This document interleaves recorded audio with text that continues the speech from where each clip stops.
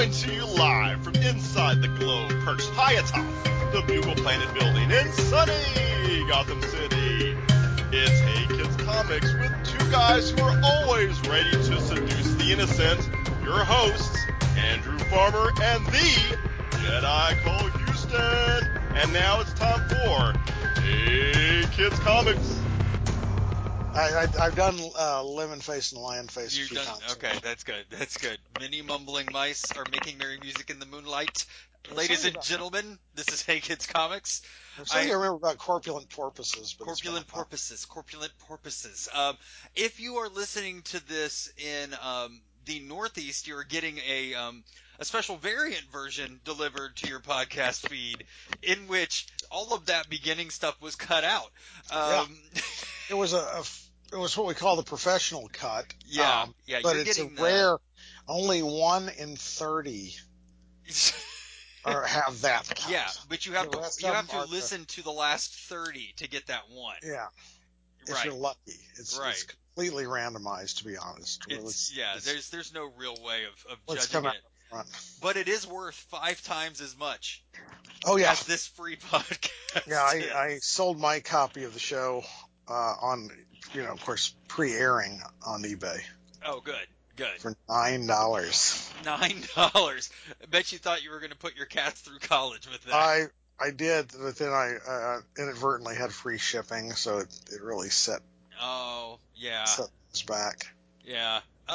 Side note, I hate it when I make that mistake.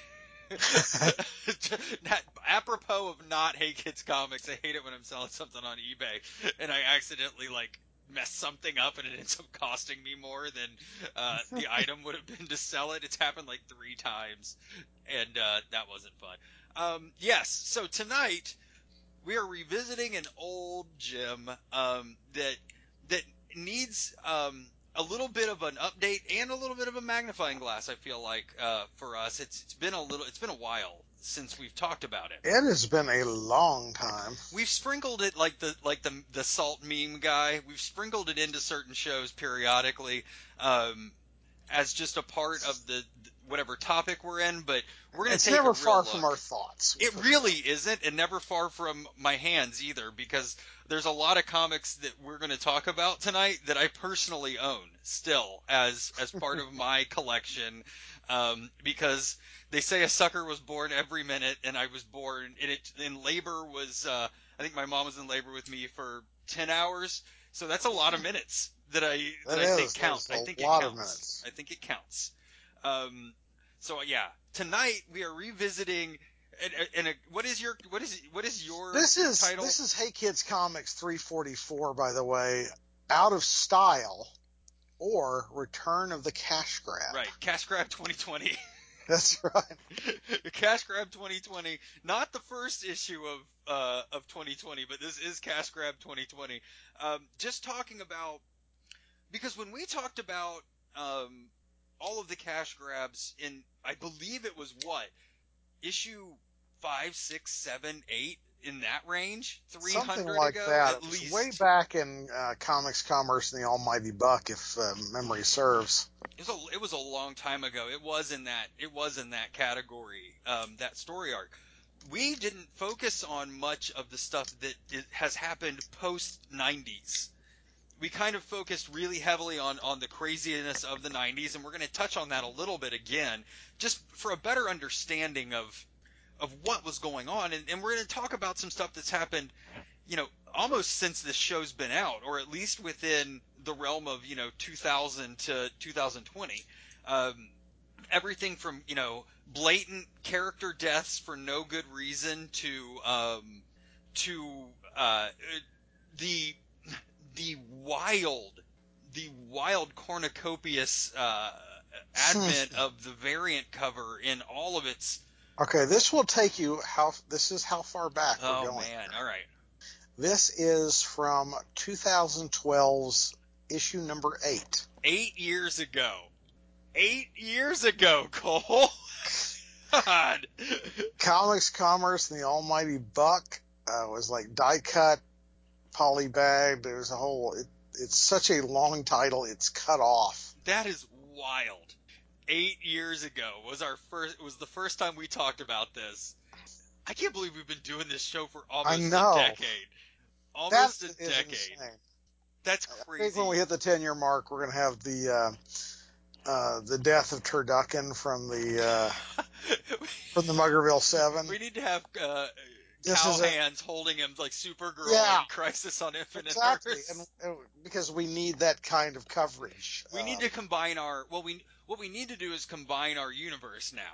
We need it's gotten in the last 10 years it's gotten too wild. We need to really combine it down. Well, we need to revisit a recent episode and publish a guide.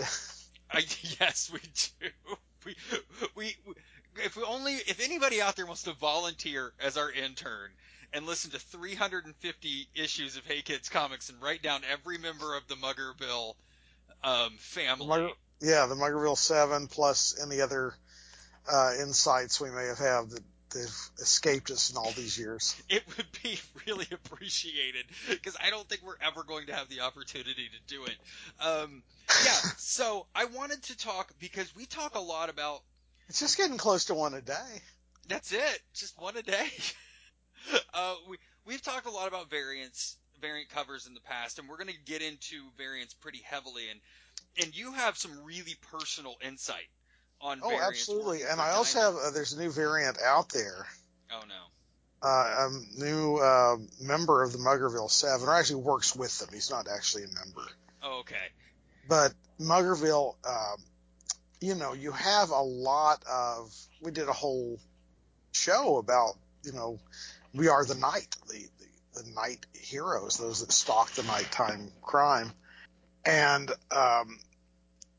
in Muggerville, crime is on such a constant that one of the most important heroes out there is Noon Knight. Oh, Noon Knight, sure. Knight in his bright yellow costume. Sure. Who stalks the day. Yeah. He is a creature of the afternoon. Listen to the children of the afternoon. Yeah, like pigeons and stuff. It's like squirrels. Yeah. But so be aware that if you want to knock over a jewelry store, Nakatomi Plaza during the day, beware the blazing heat of Noon Knight. Of Noon Knight, yes. Damn it. All right, so we're going to talk about some variants here. Not that we had time to kill or anything. I know, right? There's a ton of talk. I'm going to start this in 1984 on June 8th in the Second Circuit U.S. Court of Appeals, Cole. I'm taking you to a real weird place. Wow, all right? This is Yeah. So the case stipulated or supposed, I guess, that baseball cards or sport cards, and this is going to come back into play later with a few of our favorite players in Hey Kids Comics, that pricing for sport cards in Card Price Update, okay, which was a magazine, were really, really close to Beckett's sports price guide. Do you remember Beckett's? Oh, I remember Beckett's quite well. In fact, I think Beckett's were based in the Dallas area. Beckett brought this to the courts because Beckett supposed that meant that Card Price Update was cribbing from Beckett's to get their prices. Ah. So the end of the decision, and this is in the record, is a price guide authority and I'm reading this as a quote, a price guide authority for a collectible gains wide if a price guide authority gains wide enough acceptance, then it doesn't really matter how they calculate prices anymore. The prices, the prices are what the guide says they are because the guide says it's that price. All right? That is some incredibly stilted logic. That is in the record in the courts. That is a statute in the courts. Can anyone read beyond this that it's effectively we don't really want to rule on this. Right. Like, why are you bringing this to, like, just get out of my face type thing? Mm-hmm. So, flash forward, past, well, oh, you know what? No, because we need to talk about this. The early days of variants. I was talking about, Cole and I often will do an entire show prior to the show. Yeah, absolutely. And it occurs to me, I don't know if we ever really established what we're talking about here, other than the return to the cash grab, I guess. And that the cash grab in the 90s was, you name it, it was like the the Precambrian period of comics, and that evolution was trying every variation to see what would work. Sure, yeah. And comic publishers tried chrome and foil and lucite, or translucent covers, holograms, pictograms, Glow in the dark, yeah, you name it, lenticular. embossed, foil embossed, and as we talked about, a laser cut hole straight through the middle of that protectors issue, or Mm-hmm. the rifle fire issue parody that someone had done. It might have been Too Much Coffee Man. I never did look into what it was, but it was an obvious counterpoint. But it was like literally everything. Polybagged, blind bagged, bagged with collectible cards, like you said, entire comic book covers made from cards that you have to put together to make the cover. You name it, it was tried. And a lot of it was tried because, from a business standpoint, we're talking about a time period when Marvel went public. Oh, that's so true. That Um, speaks heavily to why things yes. were the way they were. Marvel went public. DC was going, was working their way into like the Warner Brothers deal. All of these things were happening. They were beholden to shareholders. Their numbers had to go up year over year. The marketing departments were in full swing. Whatever they could try and make work, they were going to try. And unfortunately, it worked. Or Yeah. fortunately, I mean, depending on, if you're on the board, I guess, it worked. So, back in the original kind of days of variant, what a variant cover was, and this was amazing to me to realize this because I didn't realize it. The original variants were ways to differentiate between the direct market and the retail market for comic books. Well, in And fact, it never dawned on me. yeah, I didn't even think about that, even though I was very much aware of it. In fact, Diamond Comic Distributors takes its name from that very distinction. Mm-hmm. The retail rack jobber type publications that bore a barcode. When the direct market began to emerge, well, mom and pop comic shop doesn't likely own any kind of. I mean, this was a time when in-store software and computers of any kind were unheard of. Oh, yeah. And, God forbid the emergence of the barcode. So what you then have to differentiate, especially and probably for the benefit of the rack jobber who came and collected unsold magazines and comics and such, and the retailer only paid for what was sold or stolen. What? Then, there had to be a way to tell the difference between the comics that they put on the spinner rack and the comics that Big Joe's Monster Comics was peddling. Sure. And so the answer at the publisher was to have the price that was in especially on Marvel, they were famous for having pictures of the characters' heads in a little square above the price, but the price was in a little square where, for the direct market, as it was called, where the books that were unsold were not returnable, they had a little diamond shape. Right. And if you go back far enough, and you dig around in a lot of different like quarter bins and stuff, you'll find the old books that had that diamond shape little price area, and that's literally where Steve Jeppe chose the name Diamond Comic Distributors because they were distributing those Diamond comics. That's pretty amazing. And I'll tell you through my research and through personal anecdotal data that the Little Diamond back in the day, when you could still go into a grocery store and buy barcoded comics. Yeah. Or you could go to your comic shop and buy little, black. A lot of them had the barcode. I remember a lot of them had the barcode blacked out. Yeah, Just they a black would either box. have a black box or very often probably to save on, Ink. on ink for thousands of units, was just a simple cross line Yeah. that would have fouled the barcode. That the zeitgeist was, those are coming directly from the distributor. Whether we knew at that point it was Diamond or whether we knew at that point it was directly from Marvel. Like, somehow on Mount Olympus they were delivering us comics. And those had a higher perceived value than the barcoded ones. Yeah. So, thus a weird variant market was born.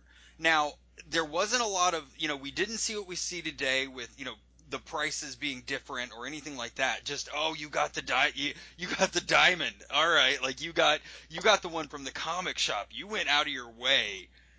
Yeah, with very rare exceptions was that the case where it wasn't really considered a big deal. Right.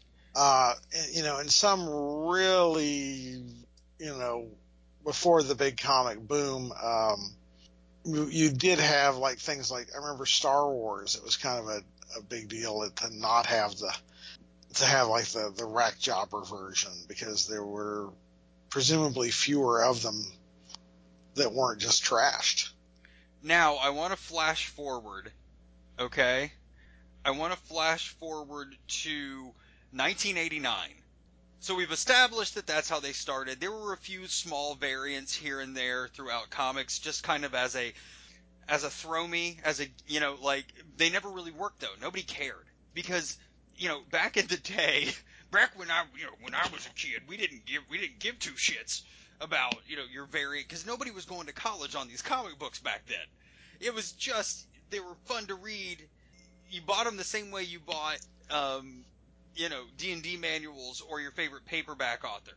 You had a collection of them, of course you did, but they weren't valued collectibles at that point. You weren't selling them to anybody to make a profit, really, at that point. I'm sure there were a few industrious people who thought that they had an edge, but overall. So let's flash forward to 89. 89 was an important year because two things happened for DC Comics.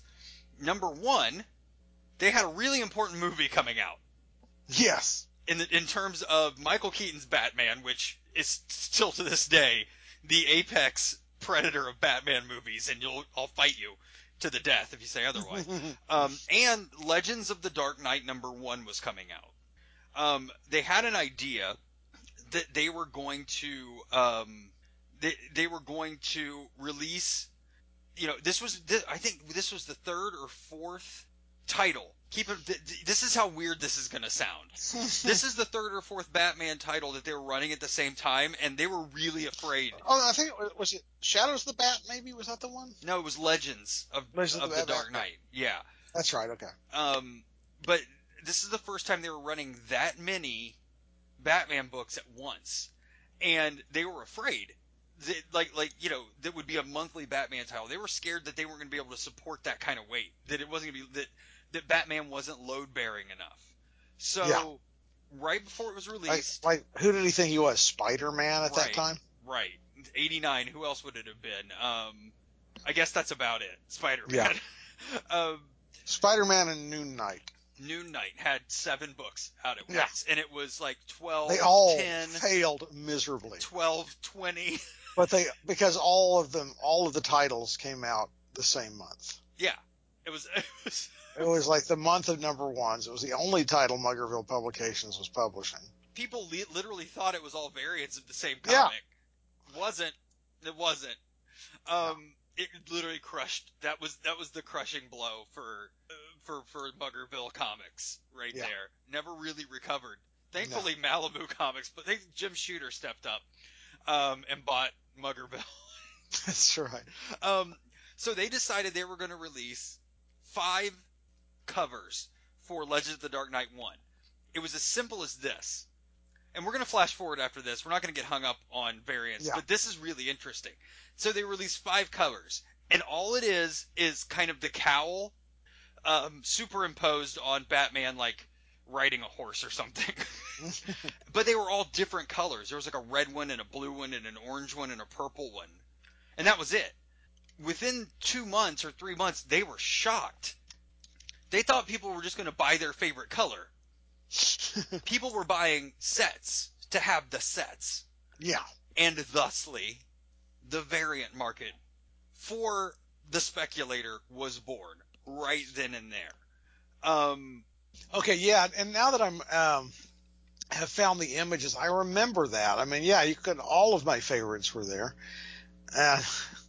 So this created a weird... it was just that, it shouldn't have been that big a deal. But people like Batman. Yeah. And this came at a really interesting, specific perfect storm time. That perfect storm was 3 things. Okay? 4 things, really. Number 1, they made this decision to release these 5 books. Which is a brilliant decision, apparently. Number 2, 89 was all these card shops that were out there where we're starting to feel the effects of the economy, and that these cards were not going to support their business anymore. So what they did was they reached out to direct distribution and started ordering comics for their card shops. Yes. That was becoming increasingly common. In fact, in the late 80s, early 90s especially, when the comic speculation boom was at its height, but even before that, there were distribution channels beyond normal distribution. You had a burgeoning sub-distributor market that then, found their own clientele who couldn't afford to go to Friendly Frank's or Diamond or Capital, but could afford to go to a sub-distributor whose minimums were much lower, or who was just willing to sell you whatever you cherry-picked. Right. Because they were going to make their money over a large number of retailers rather than a small number of collectors. Right, sure. That all changed. It was a whole different story. But there was a time where, at its heyday, everybody wanted to get in on comics. Yeah, this is that time period. And the reason is the same thing we're seeing today, and we've talked about, is we're talking 89, late 80s, early 90s. 20 years earlier, all of these kids are buying comics and loving comics. And they grew up, and they had money, and they wanted to relive their youth, just like we are today. The same reason we have a podcast, the same reason I have shelves of collected comics and action figures, and all of a sudden... adulthood has been the best revenge. All of a sudden, there is this demand for comics. Back issues, current stuff. You have these card shops buying comics, have no idea what comics are about, but they saw on the news that comics were the new thing. They're buying comics. Oh, yeah, and everyone wants to get in on the hot new thing. I mean, there's gold in them thar hills. Nobody more so than in 1991, the final piece of this puzzle being Gareb Shamus. 91, Wizard is released. So, up to that point, Overstreet Price Guide is the go-to. Cole, do you want to talk about Overstreet for a couple minutes? Let's talk about Robert M. Overstreet a little bit. Dr. Robert M. Overstreet. Who, for the longest time, would publish an annual price guide. This was a massive tome. It was about 3 inches thick. And it listed, You would think it listed every comic ever created. It didn't. But it gave that illusion. And you would go and buy the latest issue because this was published annually, which meant only once a year did you have any idea what your comics were worth.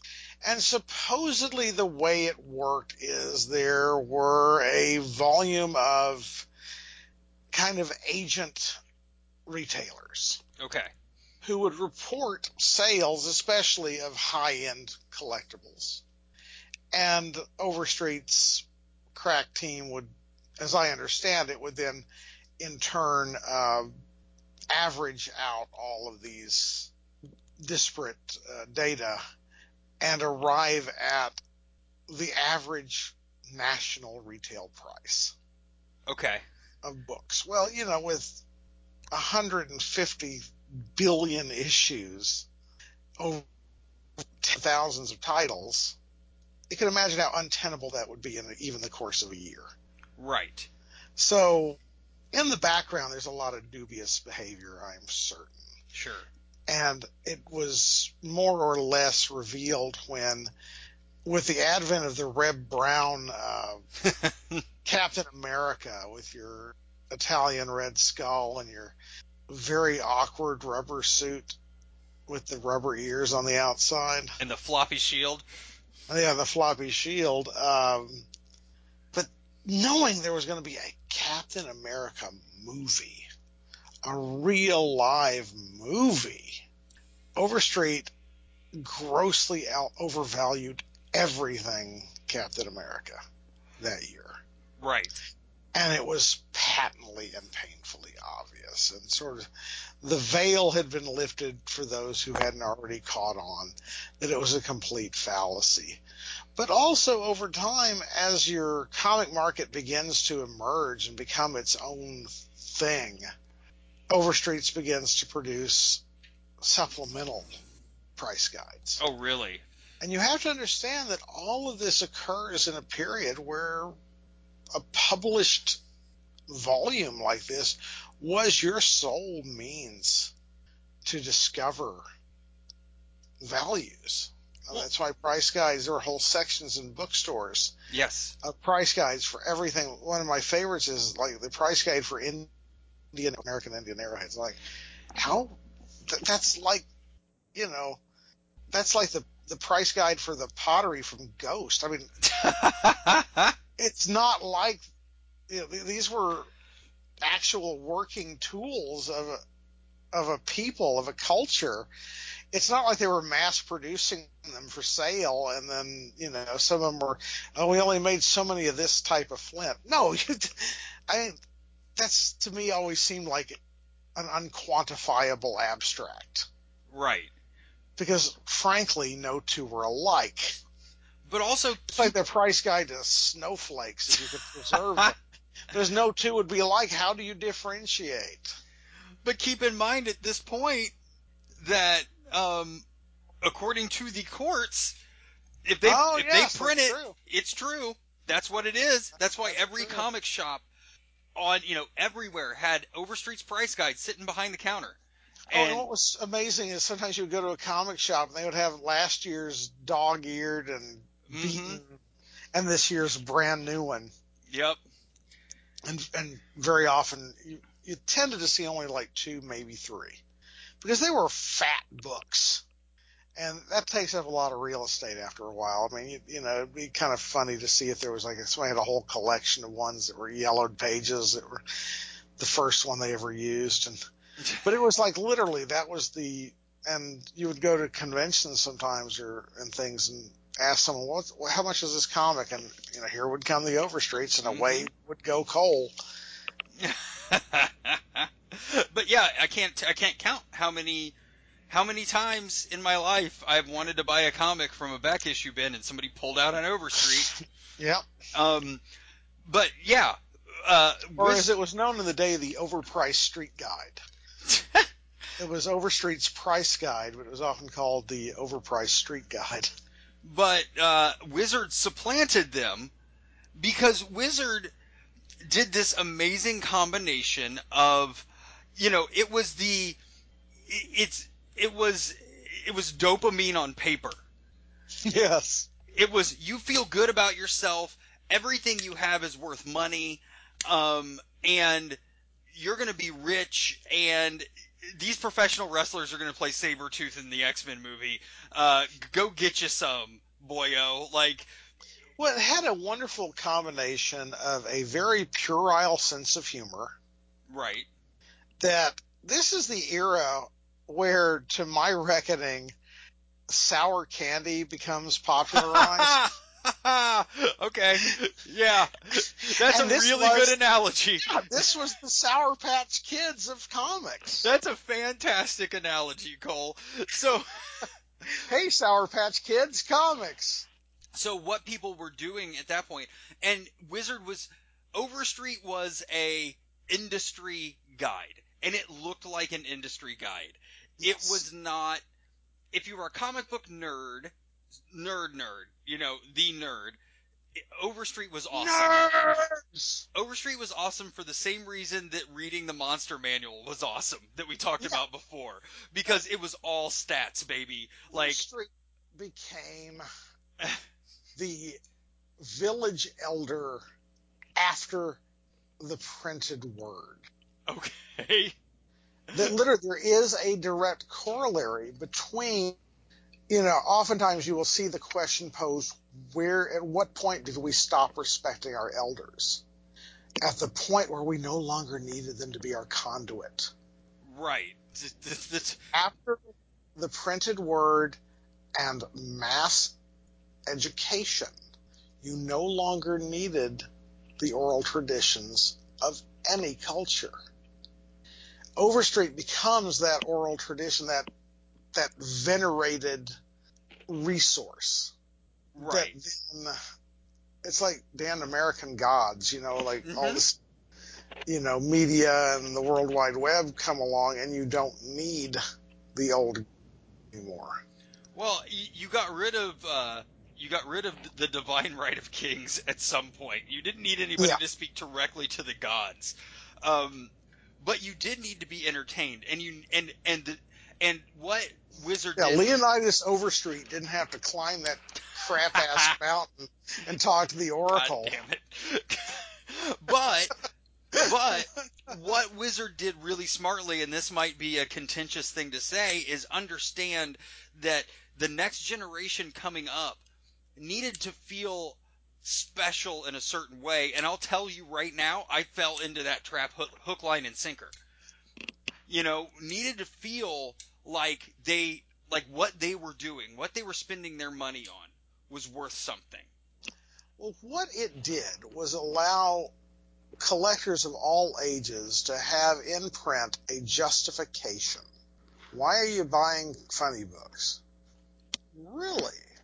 That's some serious dough. Yeah, yeah. Your 10 comic boxes are worth $40,000? Well, no, they're not, but Wizard says they are. So what Wizard did very shrewdly was Wizard magazine was actually born out of the comic or the newsletter that young Gareb Shamus produced for his mom's comic shop. Right. If I remember the tale correctly. So he and his friends would put together a newsletter, and then somebody got the idea, let's just go full bore. And if you look at Wizard 1, 2, 3, for one thing, you can see that they rode the coattails of Image.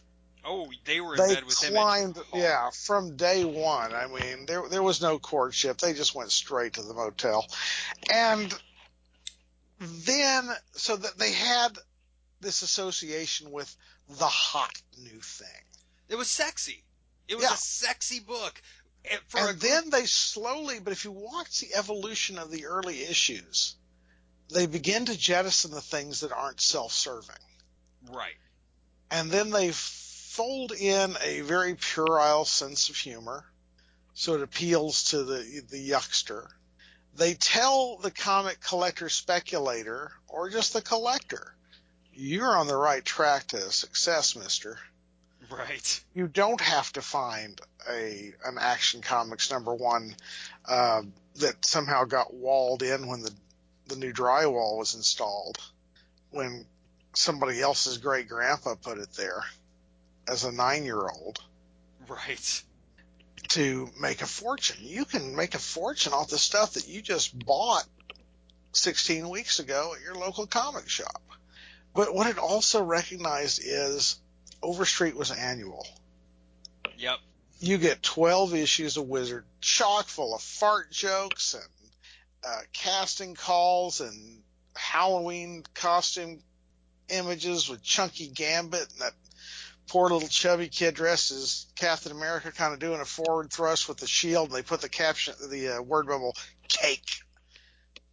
Well, that was one thing you could count on every October issue was them, like, they would have three things. They would have the super hot babe. Yep. They'd have the chunky guy or kid in a costume, and they would have the saccharine, the kid that was so cute you had to pass the insulin. Right. He was so saccharine. But like God, I can envision that kid done up as Nightcrawler. Holy God. Yep. It took 30 years for somebody to supplant that image in my mind with that damn baby Yoda. But that's how cute this kid was. But that meant every month. Every month, if there was an X-Men movie coming out, X-Men #1 would be $25. Yeah. You know, your new X-Men Jim Lee #1 would be $25, up from 15 the month before. They could manipulate the prices, and remember, according to the courts, if they printed it, it was true. Yeah. Not foreseeing this being an issue.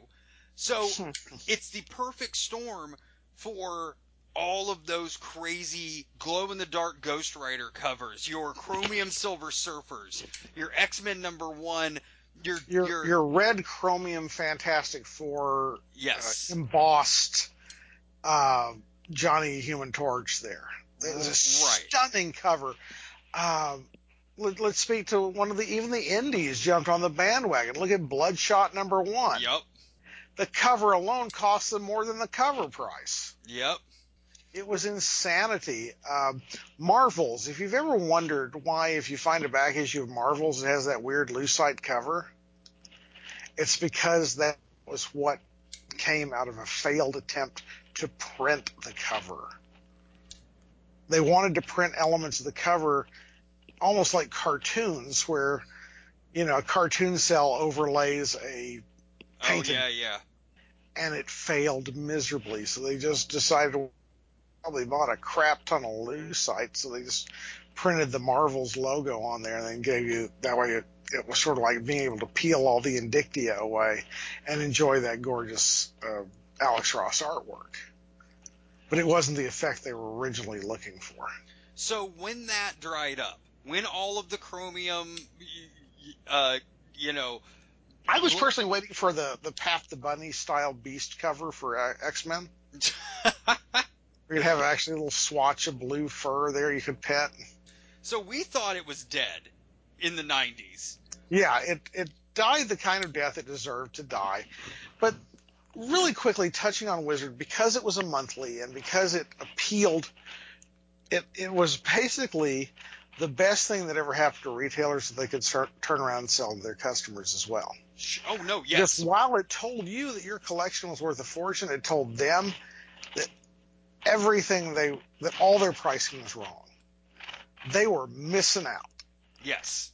And nothing was like, like I said with Overstreet. If somebody pulled out an Overstreet, I would walk away. And Wizard became the go-to. The latest issue Wizard, you would go into a comic and toy show, and the 1 in 5 retailers had a Wizard and a Toy Fair. Yep. Because Toy Fair was to the toy collector what Wizard was to the comic collector. Yes. Yes. And another difference was that Overstreet was more scarce. Overstreet always was something that only the retailer it was a tome. It was the Necronomicon, you know. Exactly. Well, Overstreet, an annual Overstreet would probably, and this is just a conservative estimate here, in its day would probably cost you $25 or $30.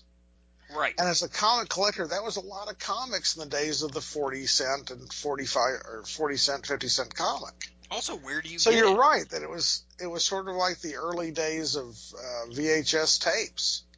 Until Beverly Hills Cop broke the mold and said, hey, why don't we sell a whole bunch of copies at 20 a piece instead of selling a handful at 100 a piece? And for me, it was always, where do you get it?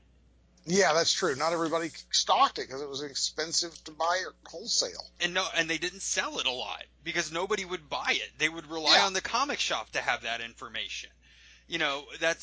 But Wizard was available at every bookstore, at every comic shop, because guess what? The comic shop wanted you to have it in hand as bad as they wanted to have it behind the counter. Exactly. So you had this perfect storm. All of the crazy variants kind of died when the bubble burst, when everybody kind of realized the speculator market isn't going to necessarily do what you think it's going to do. But it didn't die. It just lay dormant and evolved into, Yes. let's not do. So somebody had the bright idea in 2000, so around 2009. Okay, so let's not do the crazy gimmicky stuff, but let's go back to having some variant covers.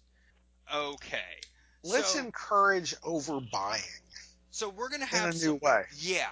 So, but not necessarily overbuying at a consumer level. Let's do overbuying at a retail level.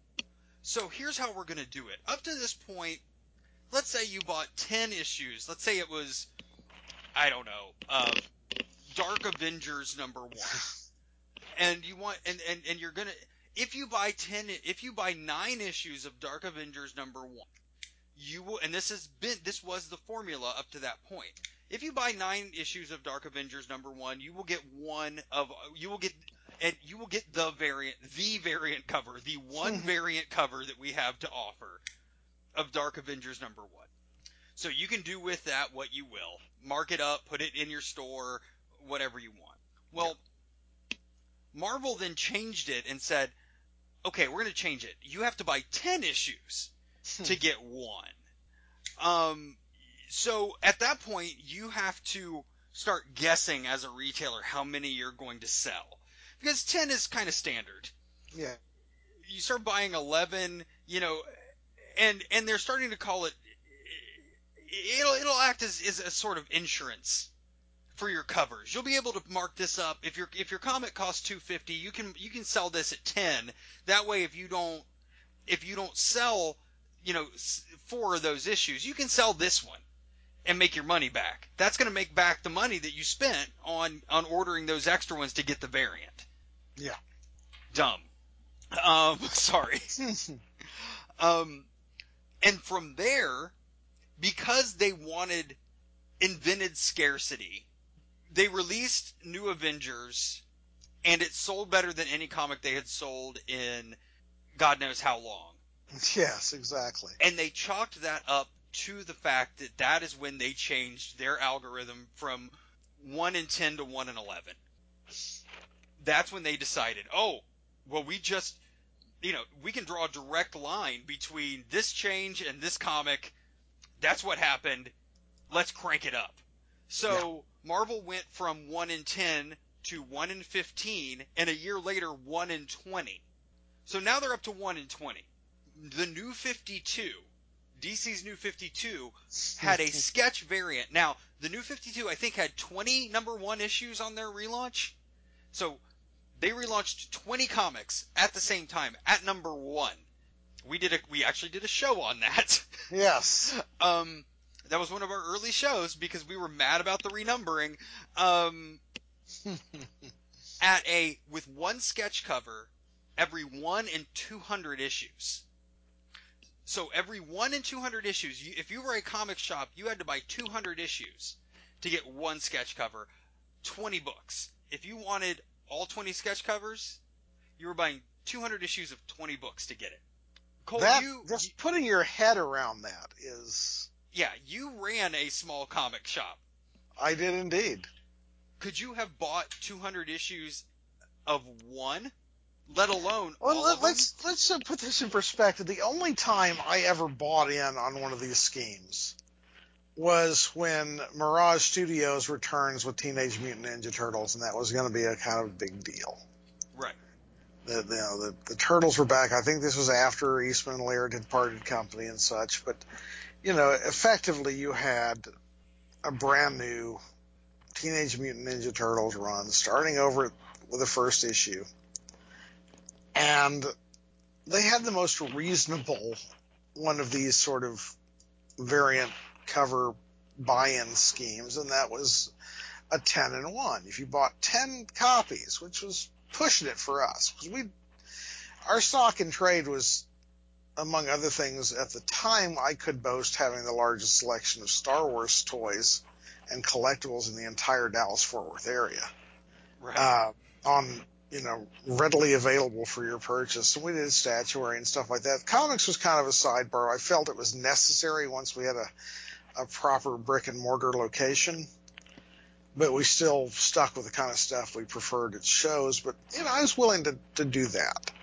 And I took my 10 copies or whatever was left in the store and my one variant to a convention and wound up displaying the variant on a little ledge behind us in the place where we were. As it worked out, there's like a handy little place to put the thing, and then packed up after the weekend and walked right out without it.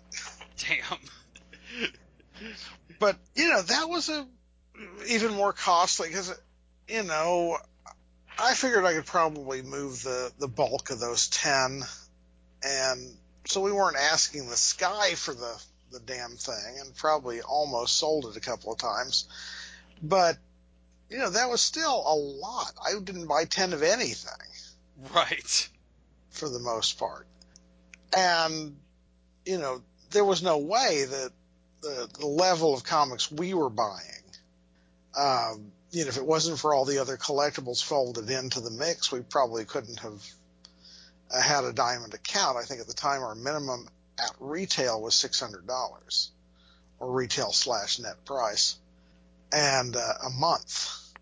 So you can imagine that kind of, just edging in that $600 a month. Right. Pre-sale. There was no way we were going to touch these things. And then, that volume of cash that you're talking about as an outlay to get the 1 in 100 or what have you for that many titles, brings to mind another phenomenon. Yes. That came into play, and that was the retail shop exclusive. Yes. Cover, in that if your local comic shop was willing to pay for the print run of the front cover of the book in a fairly significant and worthwhile volume for the printer, I don't know what I would wager it was probably in the minimum of at least probably more copies. You could have your own variant cover. Right. One of my personal favorites was the Godzilla from Dark Horse, where it was a giant Godzilla foot crushing, in some cases, a custom drawn to look exactly like the front of your comic shop. In other cases, it was just your logo being destroyed. I don't know that I mind that as much. I don't mind it as much per se, except in so much as exclusivity in my mind and in my experience alike have become, and we talk about this every year at Comic-Con, the collection assassin. Every year I hear about you'll see posts on Facebook groups, or you'll hear about people who are like, well, that's it, I'm out. Yeah. Because they're tired of the inaccessibility that is ruinous to the hobby. It's false scarcity. They're Yeah. creating false scarcity.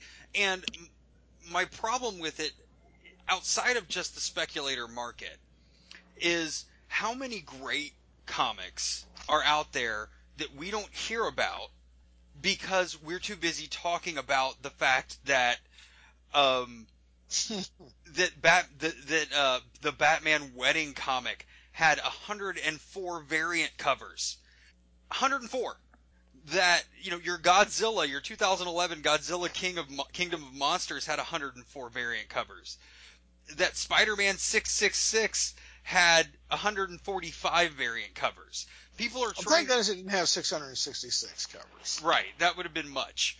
The Star Wars variant cover, and some of these variant covers are really cool. Yeah. The guy that does the guy that that does them as action figures.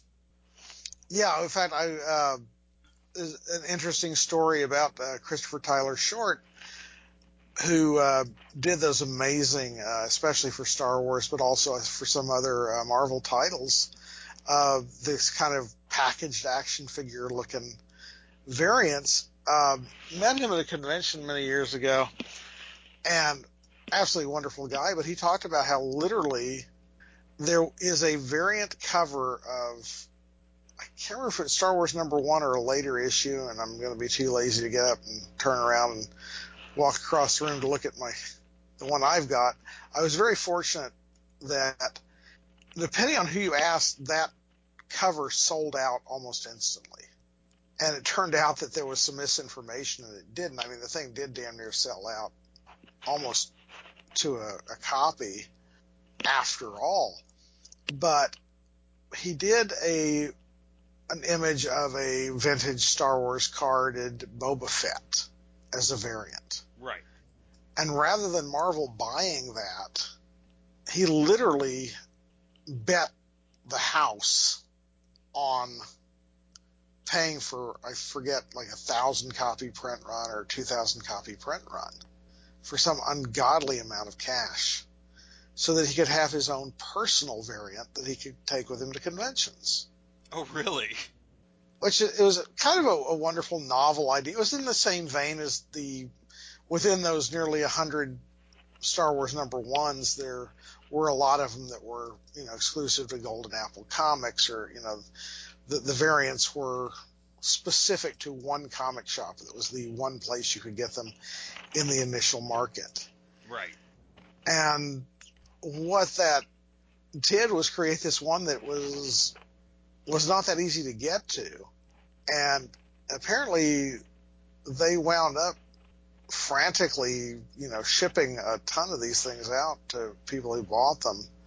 And it turned out to be a very good investment, but it was a nail biter for him. Wow. And, that's just a guy. Yeah. To have something he can sell at conventions, because he owns that print run. Right. He had prints of some of his covers, including some of the Star Wars covers with him there, that he was autographing and just giving to people because he didn't own the rights to sell the prints. Right. And here's a guy who did the actual artwork that was published by the publisher in a situation, in an environment where, over at the Artist Alley of conventions I'm sure he was at, people were selling their own art unlicensed of every licensed property in the catalog. Yeah. Yeah. Ad nauseum. And he can't sell the stuff that he did for the damn publisher. Right. That's a whole nother, that's a bellywick of its own. But I thought that was a wonderful kind of tale of one of the variants and what became of it. And I was very fortunate to be able to buy, I think I paid like $30 for the thing, but it probably, if Wizard was still around, it'd be worth $300. But but the thing about it was that just talking to him gave tremendous insight into how the store specific ones, how's that a thing? How does that work? Right. And like I said, if the store's willing to shell out the geld to get a store specific one made that has I know I've a few of my friends, that work or own comic shops, here in Dayton or Yellow Springs have had that done. And I don't think it's too ungodly expensive for them to do it. And it's a cool little memento to say I was on the cover of Godzilla. Yeah, 1. exactly. So I'm not that broken up about those. It's the sketch covers. It's like you said, the blue lines. Okay, yes. Well, one of the other things that is a more recent phenomenon, and this is one of the biggest cash grabs ever, and in fact one of the most shrewd, is the blank cover. Yes. And this isn't match game. This is where there's nothing on the cover but the logo and Indictia. Right. And to me, that is the best variant, because every artist and artist wannabe, and I actually somewhere in my studio have a couple of blank cover comics I picked up just so I could goof around and do something stupid with them and maybe give it away if anybody was willing to take it.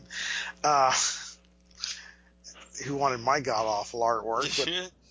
But, I did get a Star Wars blank cover. I don't know what issue it was, so that because I got to be pretty well known for doing these silly little drawings of Jabba the Hutt in all kinds of different ways, and that was my thing. And in a non sequitur, Eddie Medina, who is an actual published comic artist, a professional artist, was amazed watching me do one of my Jabba sketches. You do that entirely freehand? I'm like, why wouldn't I? He's like, no, you're supposed to draw a framework and work on that. Yeah, no, it's like muscle memory now. Like, I just do it. I don't know what you're. Yeah, I mean, you go right ahead, but Eddie and Bobby Blakey and many other artists I know have utilized that to make these, exercise their creativity and make something that they then in turn can sell, or have done commissions to fill in the blank, as it were.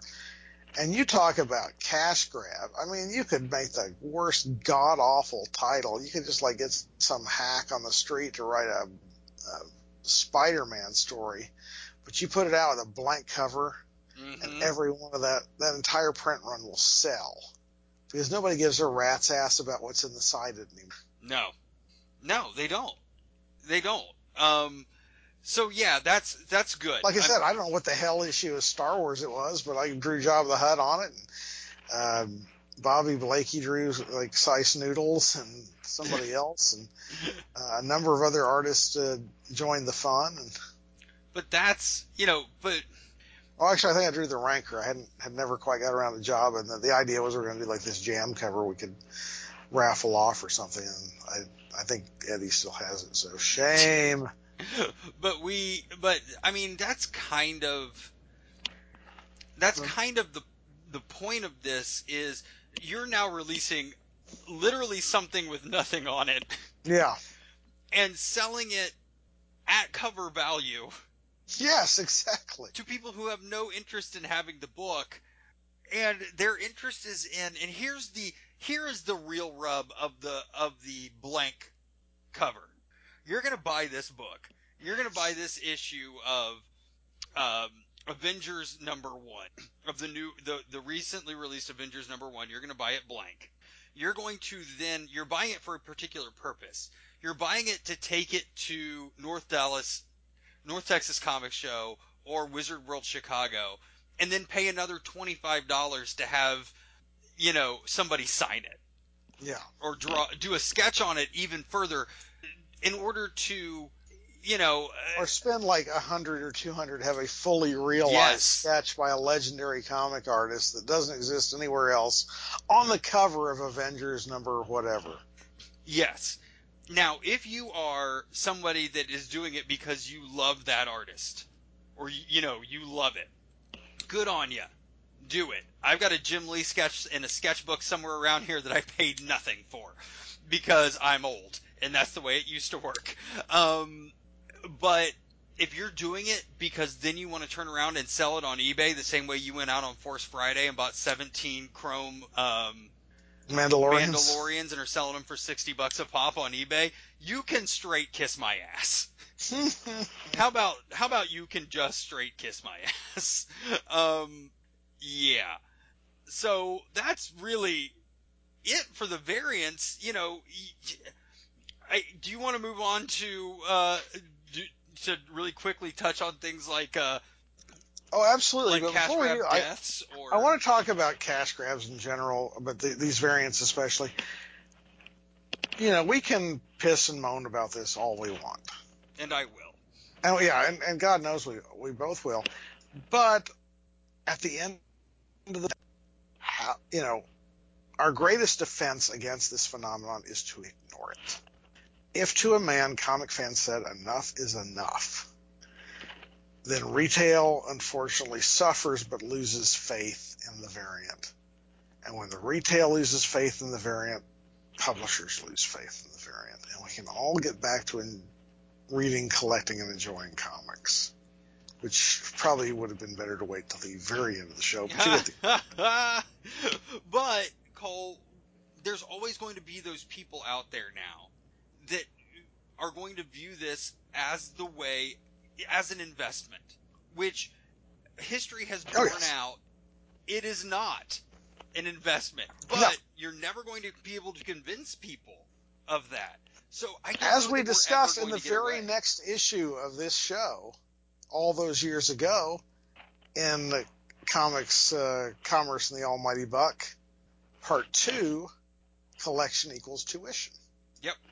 And I think that that's the overall problem with this, is there's always going to be that person out there now that's riding the roller coaster, that's looking at it like an investment, that thinks that if they can get the right thing and sell it at the right time, then they're going to, manipulate the market in their favor. And, I fell into that trap at one point. I think we all did. How many issues of Web of Spider-Man do you have? Absolutely. Oh, you shut your mouth. That's going to put my kids through college, if I ever have kids.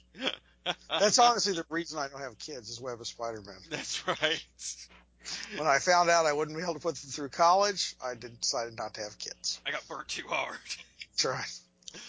I blame you, Web of Spider-Man. Those damn 7-Elevens we went to all over Dallas looking for damn Web of Spider-Man #1s, because Duncanville Bookstore sold out.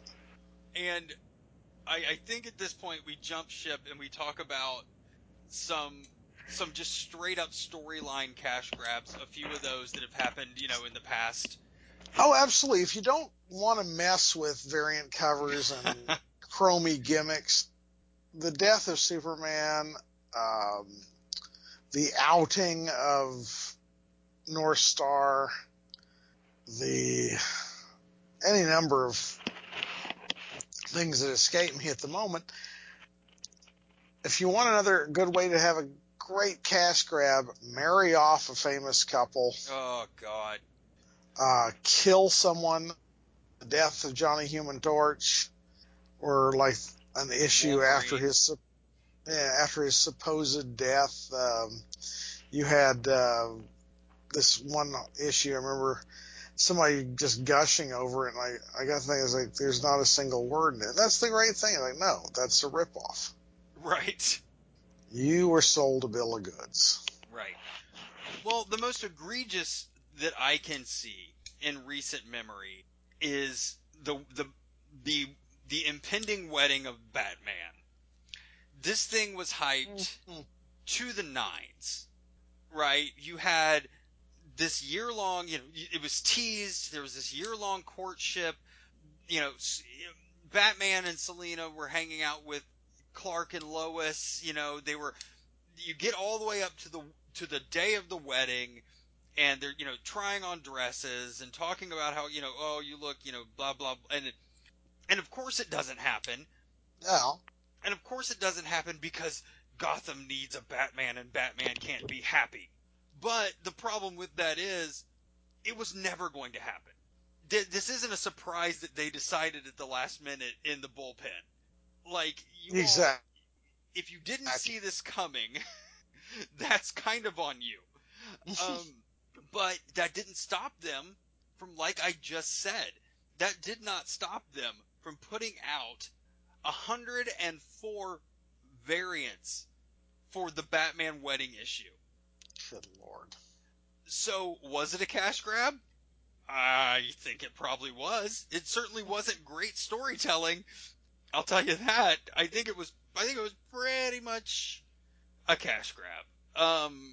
Another one that got me was, anytime you have the death of one of these major iconic characters, you can pretty much rest assured that it's going to be a cash grab. So, like you said, the death of the Human Torch, very well touted, very big. We're going to kill the Human Torch. Yeah. How long did that last? 3 months? Yeah, I think it was just due to some editorial error. Oh, is that right? Yeah, it's originally meant to be a month. 1 month, sure. Just 1 month. We're in, we're out. We're out. Wolverine lasted like a year at least. Yeah. But throughout that entire year, here's the thing: they kill Wolverine. They kill Wolverine in a 6-issue story arc called The Death of Wolverine. Then they have 6 more issues about the fallout of the death of Wolverine. By the time those are done, pretty much Wolverine is back. Yeah. So he never went away. You're never going to have another Bucky Barnes. Just like Big Boy. In many ways, he never went away. He's always offered delicious food at competitive prices. That's true. But you're never going to have another Bucky Barnes that's gone for 50 years. Exactly. It's never going to happen again. It's never You're going to never happen. going to have that storyline that took forever to finally happen because nobody could be like Roger Stern and say, no, this is a bad idea after all. Right. You know, Stern was at least going to resurrect him, 20 years later? Right. There is one other thing I wanted to talk about tonight. And I want to talk about it just, A, because it's a cash grab in the comics industry, in the same way that the variants are cash grabs. Yeah. But B, I also love to say these words and I live like 1,400 miles from Cole at this point, and I can feel his anger when I say these words from here. So, see if you can all stop right now and feel Cole's anger when I say, Cole, tell me how you feel about comic grading. Do you feel it? Do you feel it? I feel it. I was just sincerely hoping you were going to talk about Bone Claws. No. We're talking about comic grading. There. You kind of went Jerry Lewis for a second. I don't know if you realized that, but you kind of went, Jabba dead lady with the bone claws. That's Maven Flavin. Yeah, your bone claws. I said anything. So what are your thoughts on comic grading, Cole? I want to tell an uplifting tale. Oh no. About comic grading. Okay. Because comic grading is one of the worst cash grabs ever. But here's the thing, Cole. It's not just comics grading anymore. No, it's everything. Your toys graded now. You can have your Native American arrowheads graded and slabbed. But okay. I think as comic fans and collectors, most of us, perhaps all of us, are very much aware of, if not by number, because I'm not going to try to espouse the number here, but the issue of the Secret Wars in which effectively Venom was born. Right. With the arrival, the first appearance of the black costume. Yes. And I just want to say, Andy McMahon of Duncanville Comics in Duncanville, Texas, was never more incredible as a comic book retailer and a man. Okay. The day I was in that comic shop, and among some recent purchases, they had that issue of Secret Wars that apparently someone was inquiring about buying that was slabbed. And that, of course, was something that made it less appealing to their would-be customer. And Andy manhandled the hell out of that hunk of plastic and was able to crack it open like an oyster and remove the delicious meat that is that book from its cold lucite prison. And for that, God bless that man, because that spoke to everything. Because like Wizard Magazine, the grading authority companies sell you a bill of goods. They are the new means by which you are convinced that your comics are worth a fortune, and then they convince you to spend a fortune to preserve, protect, and enhance that fortune that does not exist. And the people who are going to, in the long run, make their money on grading and slabbing comics are the graders. Yes. Unless you are, was it the CBC or whatever, unless you're the or CBA or unless you're the grading authority of some kind. And I think in many ways the courts would say that if you grade it, it is true. I think so. And in fact, for a while, I think Wizard even had a graded price guide. Yeah. That's how, in the early days, that helped. They scratched the back of that young industry. And in the end, the only people who really want comics to be slabbed are the graders. And we did talk about this once, that there was when we were doing our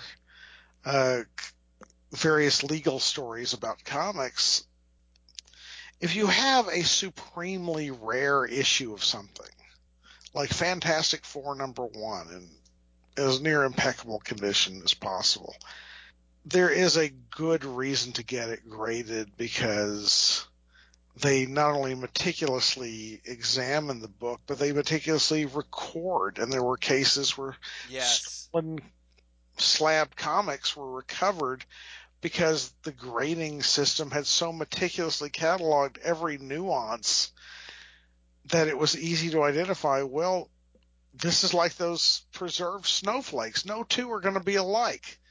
Right. There isn't going to be another copy of Fantastic Four #1 with that particular blemish.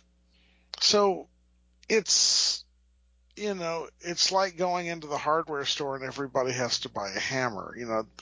Just because it's a good tool doesn't mean we all need to own one. Well, I'm always going to, you're right.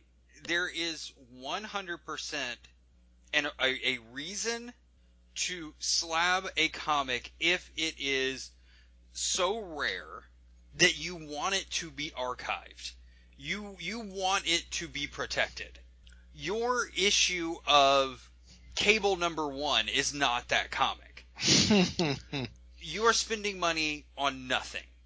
And I have a problem with it because in my mind, comics are meant to be read. They are a form of literature that is meant to be read. If you slab it, you cannot get into it at all, ever. Unless your comic retailer cracks it open like the oyster it is. It is one of the most egregious cash grabs. Yeah. You want to talk about something that increases the false value of something. It is taking something and saying, oh yeah, well, this is a 7.9. This is the condition it's in. It's always going to be a 7.9. But the value of it is, it's like getting a first edition Robert Louis Stevenson and never opening it and reading the first page. Yeah. It's disheartening. But okay, I stepped down. You've become me for a moment. I'm with you. I just like to hear you lose your mind. Yeah. All right, I think we've done enough tonight, man. We have ranted and raved tonight. Is there anything that you want to touch on before we walk away? We light the match and not look back and walk away from this. Yeah, I think this one needs to go away for another 9 years or whatever it was. Because it makes us so angry. Yeah.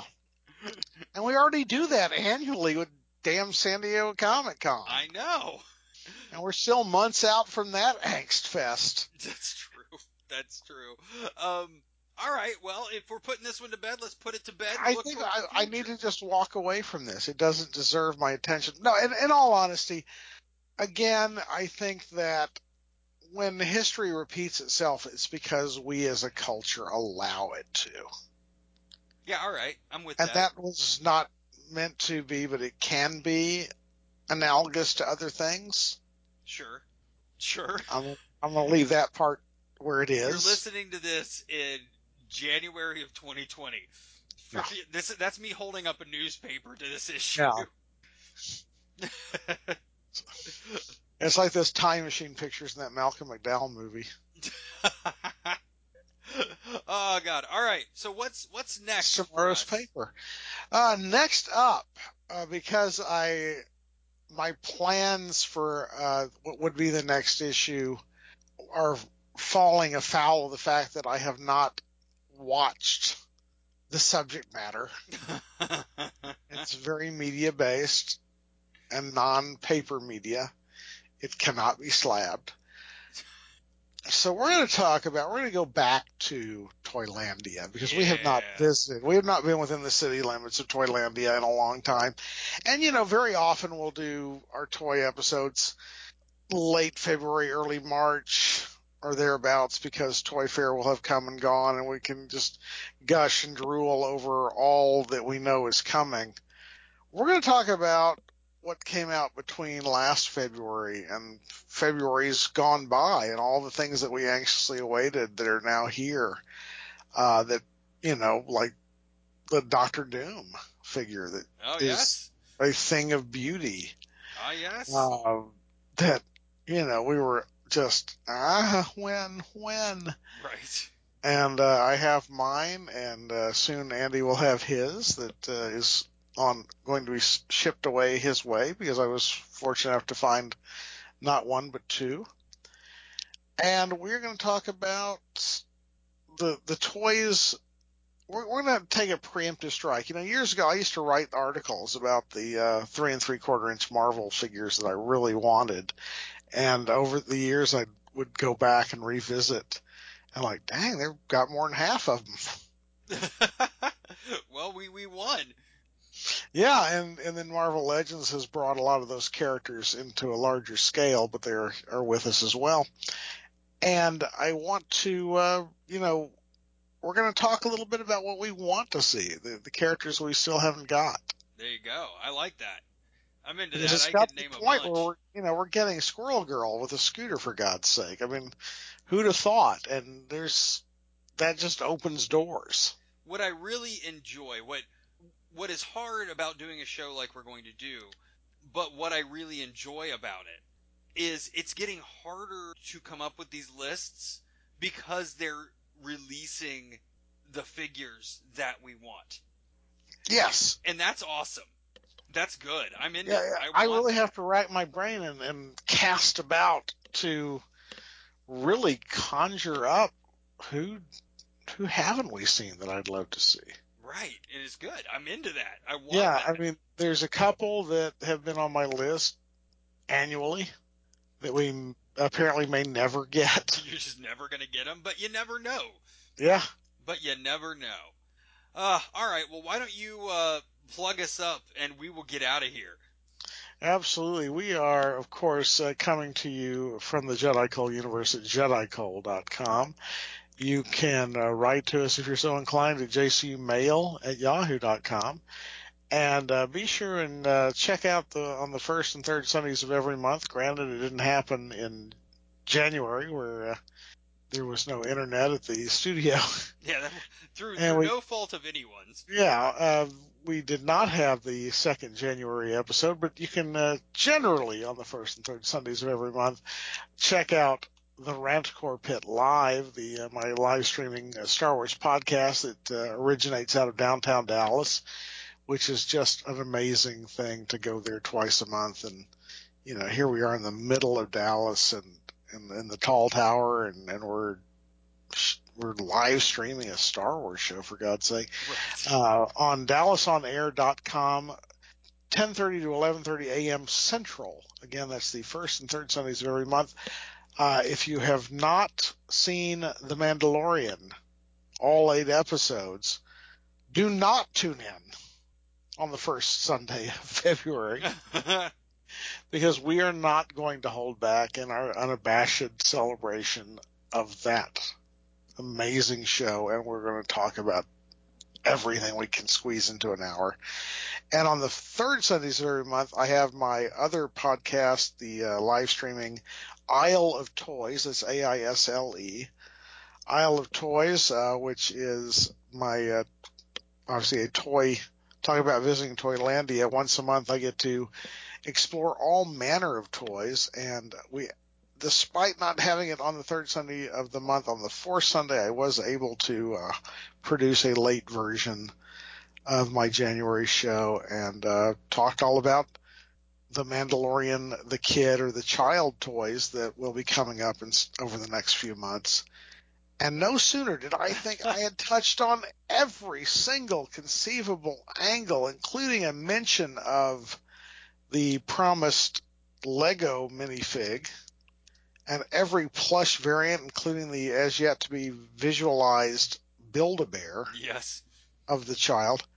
Less than a week later, Sideshow Toys, Sideshow Collectibles hauls off and finally announces their insanely cute, insanely dead-on rendition of the child in a 1-to-1 scale life-size figure.